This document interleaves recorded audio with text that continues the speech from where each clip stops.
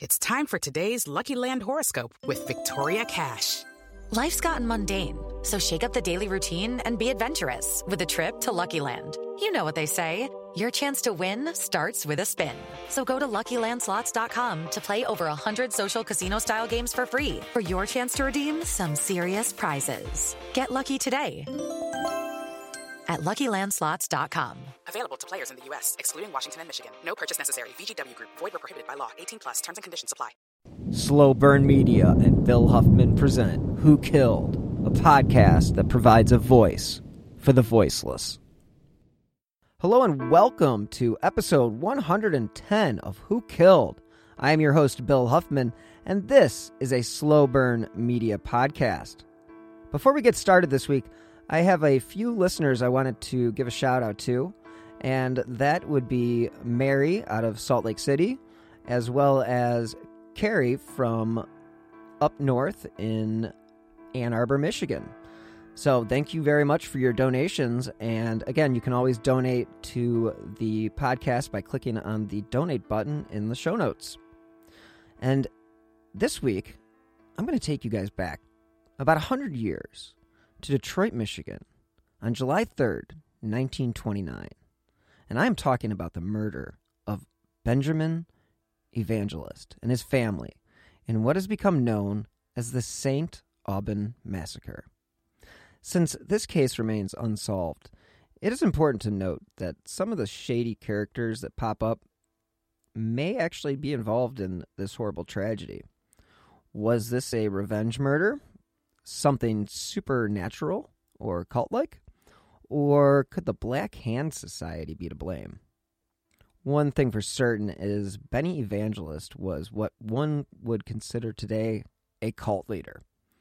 According to AmericanHauntingSync.com, it was in 1895 when Benjamino Evangelista was born in Naples, Italy.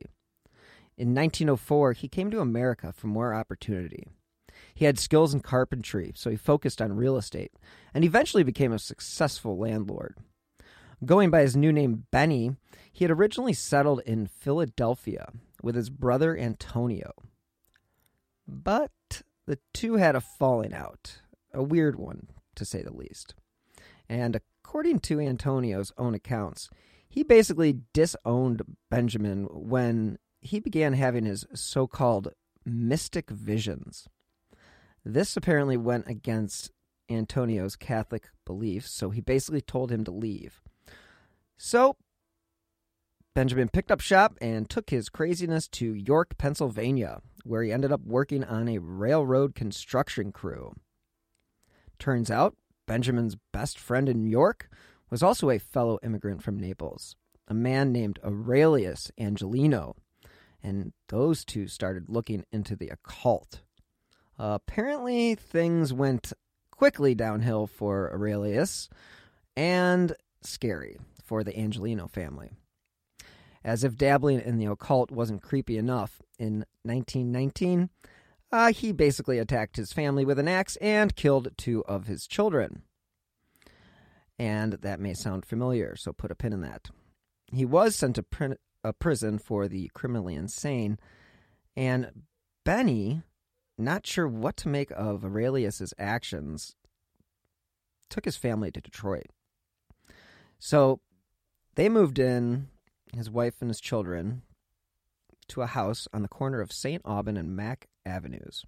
It was a large, beautiful home. It was painted green and even had a pretty big front porch. And Detroit in 1929 was doing very well for itself. They were the automobile capital of the world. The city had seen a steady population boom between 1900 and 1930. The city was home to the big three car manufacturers, and living a middle-class income was pretty much the norm for its citizens. But just like any city with a significant growth, there was also an increase in crime. So by the time the Evangelist family was found murdered, the city hosted more than 1.5 million people. And according to the history of the FBI, they state, quote, even before the FBI's official founding, a special agent was assigned to conduct investigations in Detroit for the Department of Justice. By 1911, there was an official field office led by Special Agent in Charge J. Herbert Cole, who served at least through 1914. In the 1920s, Detroit was a bustling city, and Prohibition was basically the law of the land.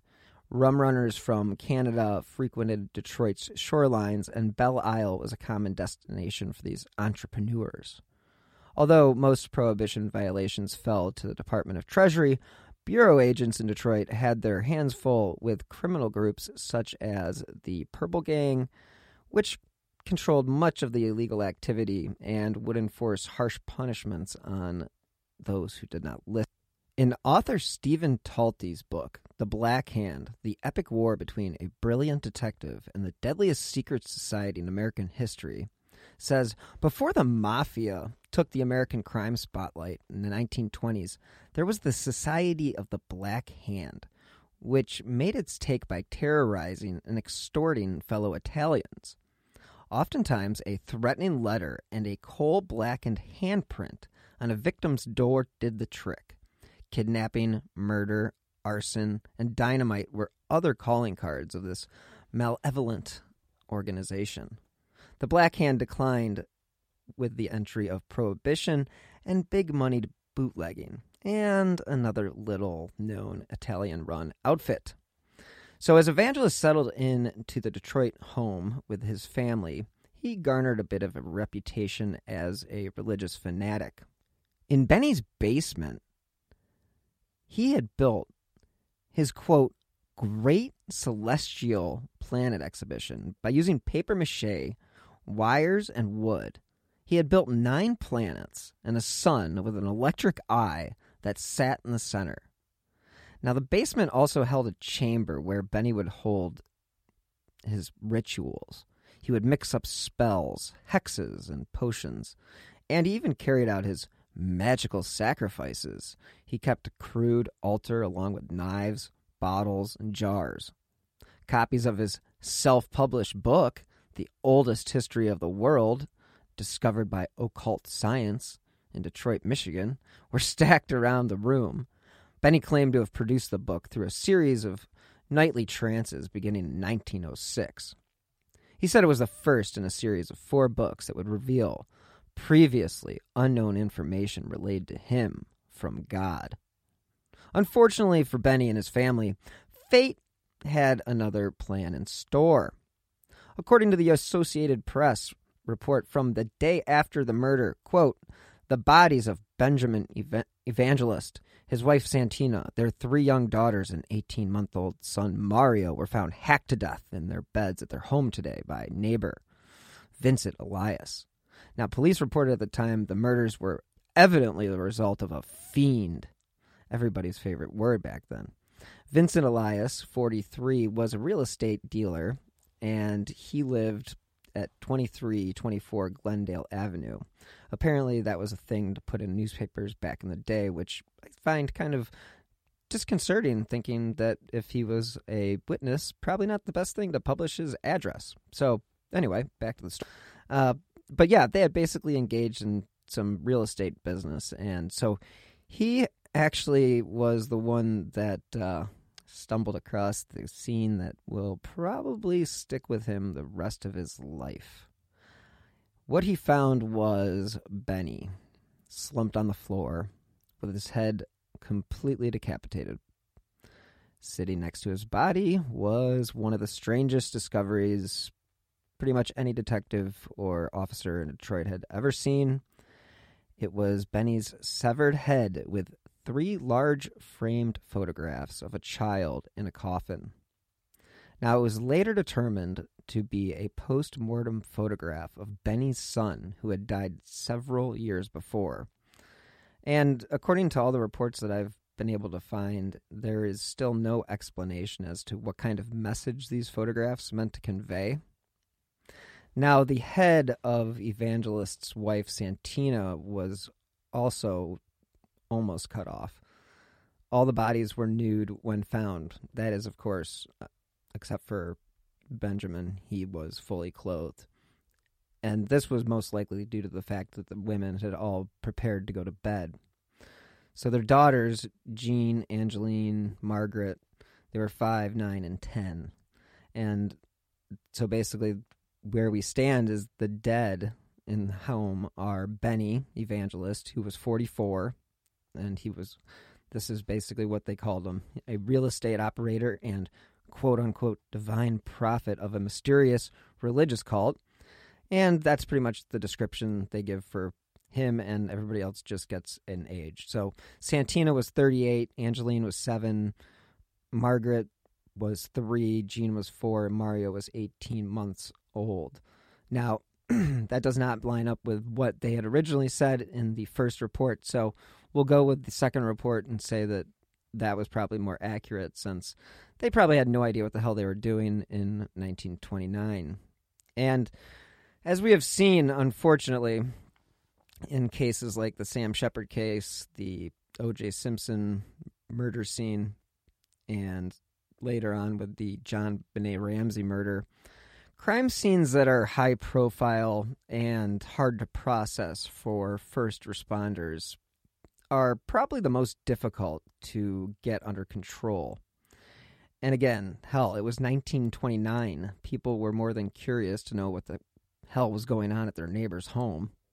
So it's no surprise that police failed to keep newspaper reporters and dozens of gawkers who had gathered around the house from basically contaminating the crime scene and destroying any potential clues, except for one, which was a bloody fingerprint on the front doorknob. Quote, the killer of the Evangelist family was in what one paper called a frenzy, apparently with the intention to sever the head and arms of his victims.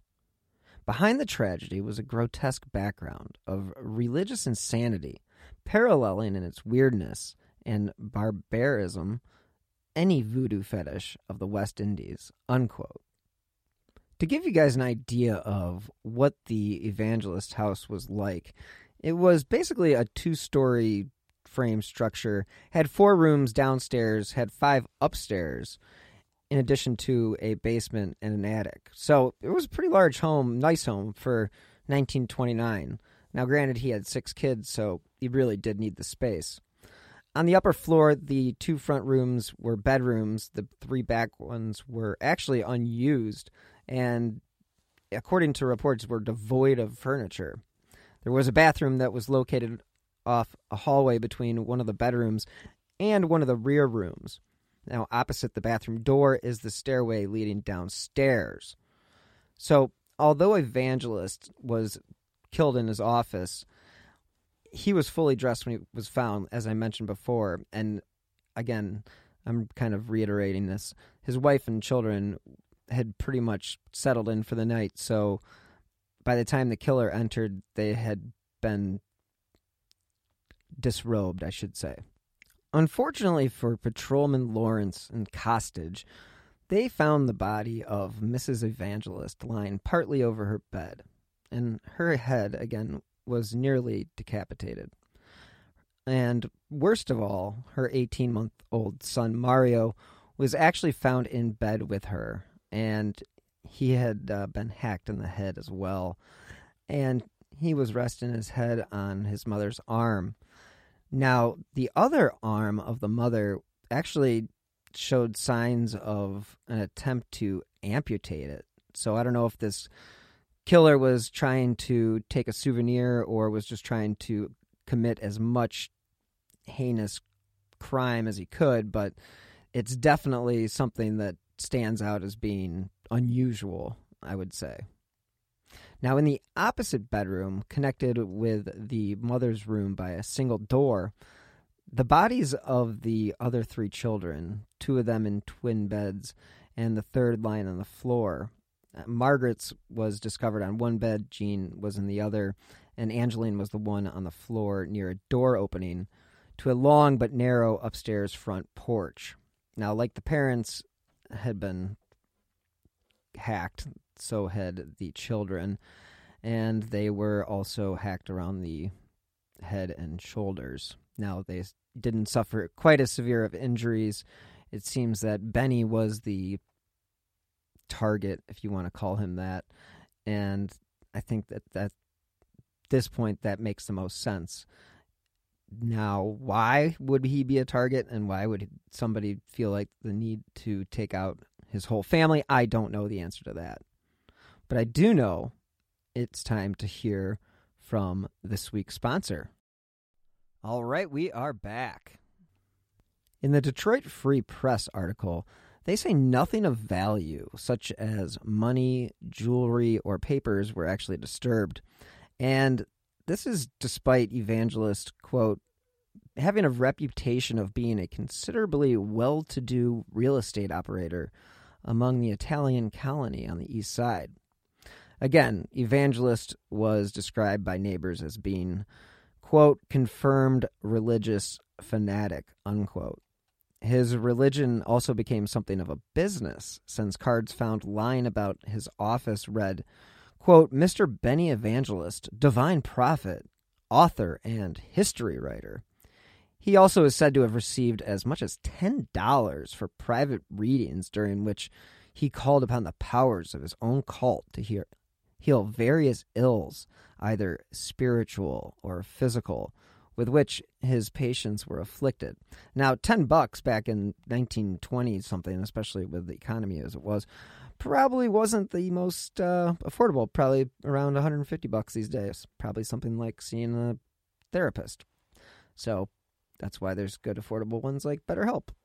Anyway, back to the story. The cult, evidence indicated, was known as the, quote, Union Federation of America.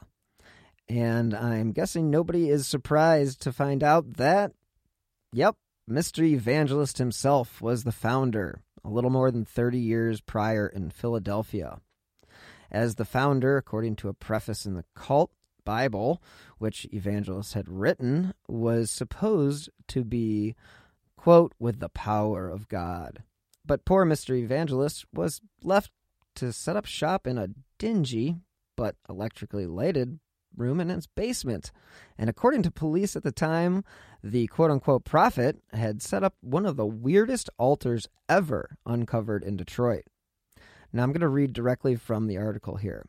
Quote, 8 or 10 wax figures, each hideous and grotesque to the extreme, and each presumably representing one of the, quote, celestial planets, were suspended on the altar in a circle by wires from the ceiling.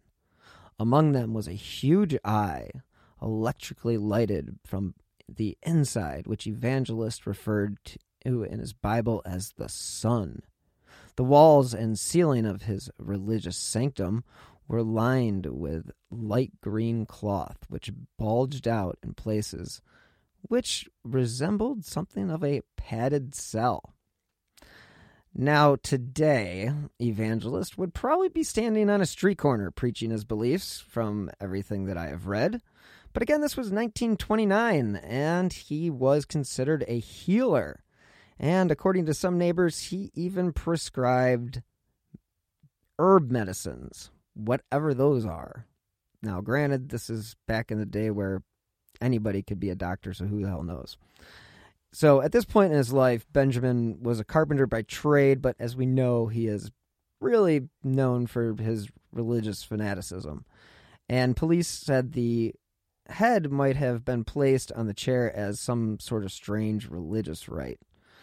So on the night of July 23rd, 1929, Benny Evangelist and his wife were found, again, murdered.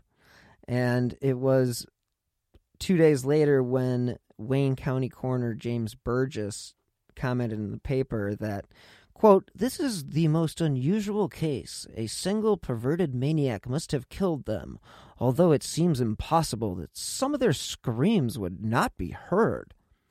Now, there was a funeral held on July 6th. A crowd of, no surprise here, 3,000 curious residents actually packed the streets.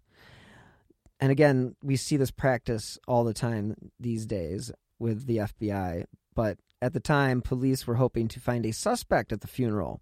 And they actually did arrest one man for, quote, acting queerly, not politically correct, with excited suspicion, but was released shortly after. So, basically, on the 4th of July, where families should be celebrating the independence of the country, enjoying barbecues and fireworks, pretty much every police squad in Detroit was in a citywide search for the killer of this family. Now, police had initially investigated a connection to a murder of a mother and her 3 children 2 weeks prior, but unfortunately the connection was not valid. There was no trace of a weapon found in the home, and police did find bloody fingerprints on the door latch, but there was nothing to hold them. Now, there was also a reward of $1,000 being offered by the Detroit police for any information. Again, back then, that was a lot of money. Angelo DiPoli was arrested the day of the murder with a blood-covered knife, but police couldn't connect him to the family, despite neighbors claiming he was a frequent visitor at the home. In March 1930, the Associated Press published a report with the headline stating, "Eyewitness to brutal Detroit axe slaying finally turns up." Well, unfortunately, the witness was 4-legged, a dog. Quote, "The witness is a shaggy, brown, mongrel dog, which belonged to the children of Benny Evangelist. The animal disappeared at the time Evangelist and his wife and the 4 children were hacked to death on July 3rd, 1929. In the course of a routine and record check of the dog's license number, the dog was not found. But yesterday, a woman reported that a dog with a 1929 license number had come to her home. But when she learned who had owned the animal, she decided not to adopt it." Now, 3 years after the murders, a man nicknamed the Rear Axle Murderer, Robert Harris, confessed.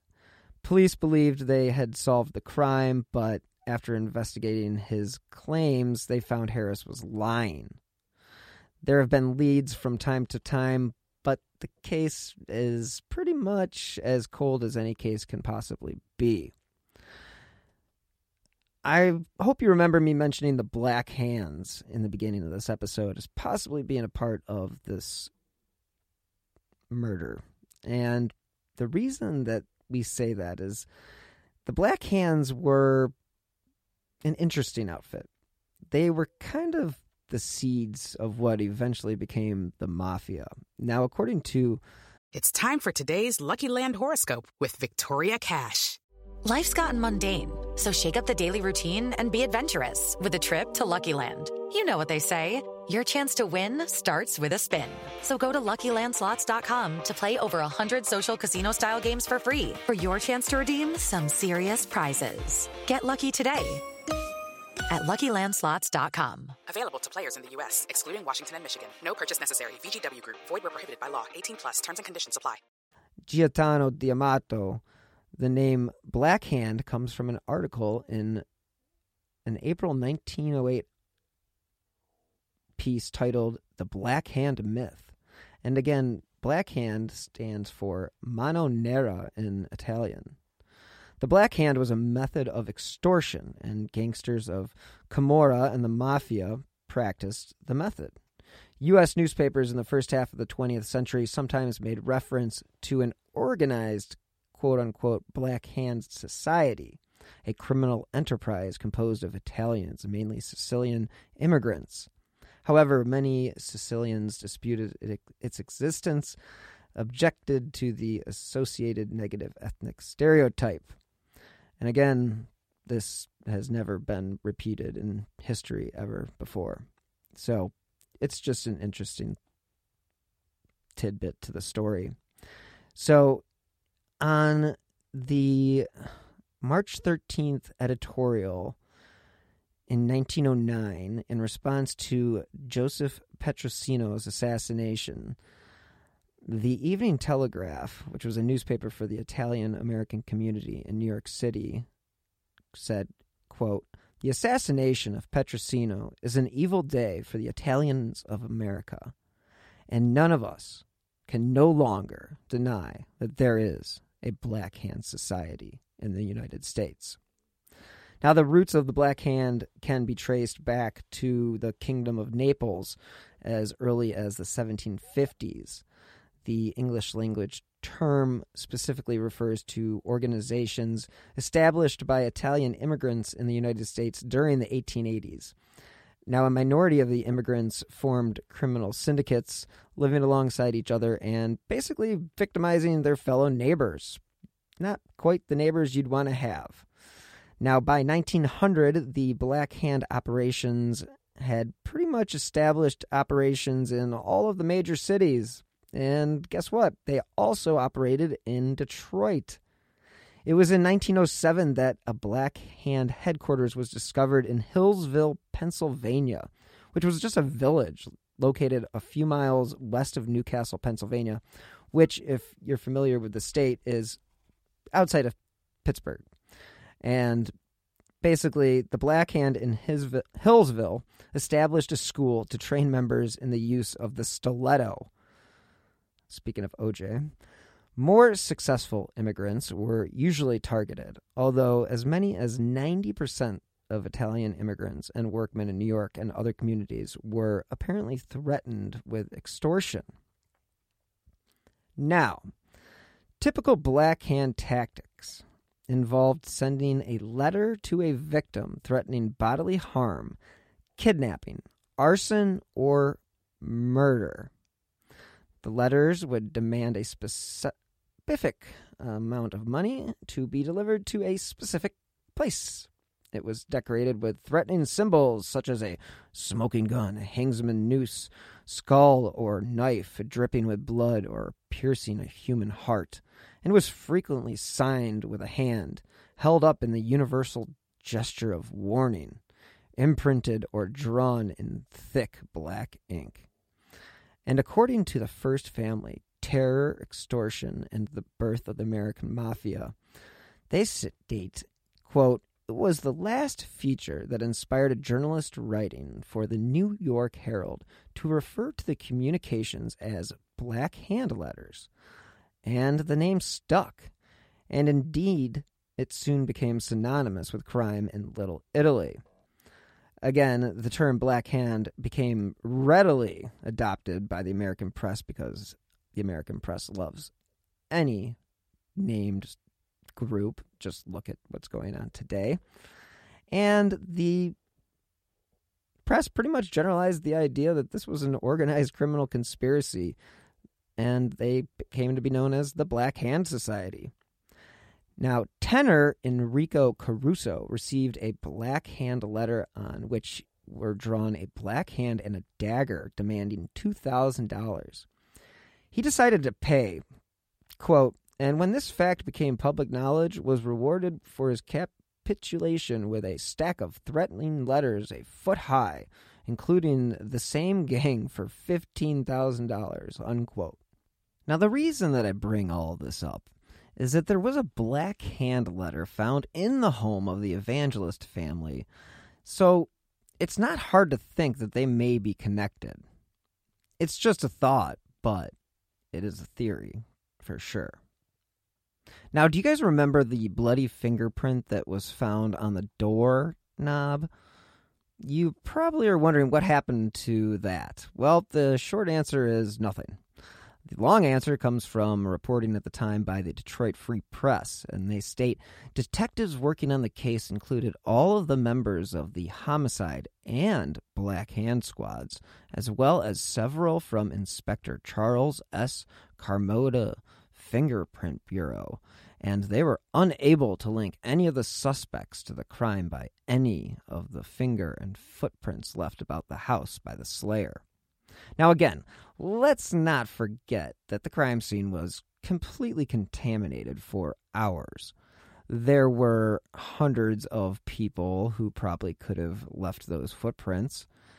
The bloody fingerprint, on the other hand, is a completely different matter. Now, if they couldn't match that to anyone they arrested, then the perpetrator probably got away with the city's most heinous murder. Benny, Jean, Santina, Angeline, Margaret, and Mario were all murdered that day So this all leaves us with the question of who wanted to kill this whole family? Why sever his head? Why make the crime scene so gruesome? One theory posed by police, according to the Detroit Free Press at the time, was, quote, the night before the murders took place, the evangelist had made a call to the watchman of a house that was being demolished. He told the watchman that he had purchased all of the salvageable lumber from the wreck and would arrange for the wood to be picked up and delivered to his home. The plan was that Evangelist would meet the truck the next morning to pay the deliveryman. Evangelist and his family were murdered later that night. However, the deliverymen were a no-show. Evangelist had planned to have the money to pay them the following day, yet no cash was found in the home following the murder. Sounds interesting, right? I find myself asking more questions than I can find answers. Yes, this guy was clearly leading some sort of cult. How many followers did he have? I couldn't find out. Could this have been the imagination of a man with undiagnosed schizophrenia? Well, his manic personality when it came to writing his quote-unquote Bible certainly sounds like something that could have been controlled today and would probably be considered mania. But who knows? Go to any street corner in any major city and you're guaranteed to find someone claiming to be a prophet of God. I, for one, think he pissed off one of the Black Hands. And basically that's how I think he got himself wrapped up in the murder. He could have also easily taken somebody's money and something that he had predicted that was going to happen, or he was going to heal them and he wasn't healed. Somebody could have turned around and came back and slaughtered him and his family for revenge. The possibilities are endless, and it's really unfortunate that it's been 98 years or 90-something, a long time, almost 100 years since the murders of the Evangelist family, and nobody has been held accountable for the crime. So the city, Detroit, has obviously been through a hell of a lot since 1929. It grew to be a metropolis, only to see poverty and crime, as well as a deep recession nearly destroy it to its core. The economic collapse of 2008 was another blow to an already downtrodden town. The city eventually had to file for bankruptcy protection and was the leader in foreclosures nationwide. Things really were not looking good for the city of Detroit. Now, crime continues to be a problem for the city, but that will most likely continue until the city has fully reborn. Now, it has helped that the city has had multiple mayors and police chiefs go to jail for corruption. Hell, Kwame Kilpatrick still sits in prison to this day for all of his backroom dealings. Not good for a city when you have your leaders literally sitting in jail. Not good. And you guys remember Mick Foley's boss from Beverly Hills Cop? Yeah, that guy, Gil Hill. He was a real police chief, and he was shady as hell. People say he was involved in more serious crimes that I cannot mention here, but he died in 2016. So, have that. Next time you watch Beverly Hills Cop, just think about all the shady stuff that he was doing on the side. But, on the other hand, the good news is you can now finally say that Detroit is on the rise once again.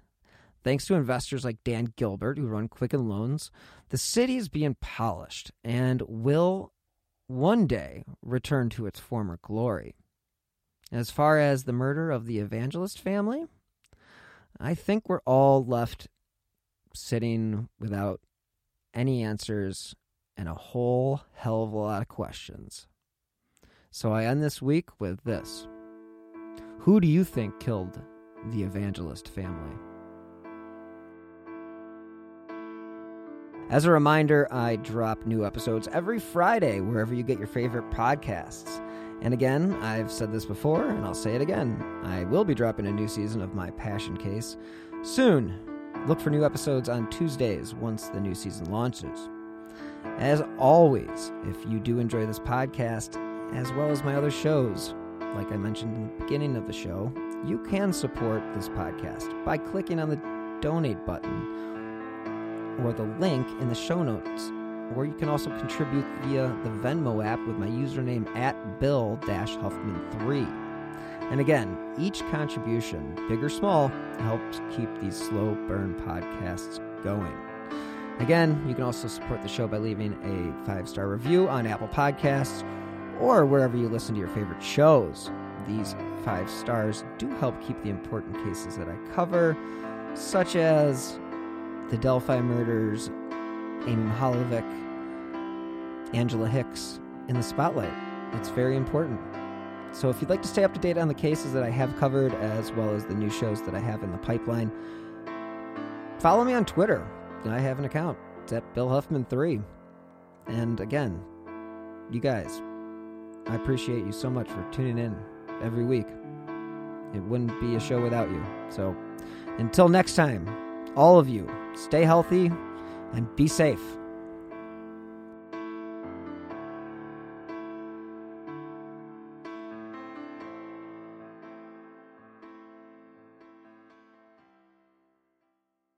Hello, it is Ryan, and we could all use an extra bright spot in our day, couldn't we? Just to make up for things like sitting in traffic, doing the dishes, counting your steps, you know, all the mundane stuff. That is why I'm such a big fan of Chumba Casino. Chumba Casino has all your favorite social casino-style games that you can play for free anytime, anywhere with daily bonuses. That should brighten your day a little. Actually, a lot. So sign up now at ChumbaCasino.com. That's ChumbaCasino.com. No purchase necessary. VGW Group. Void where prohibited by law. See terms and conditions. 18+.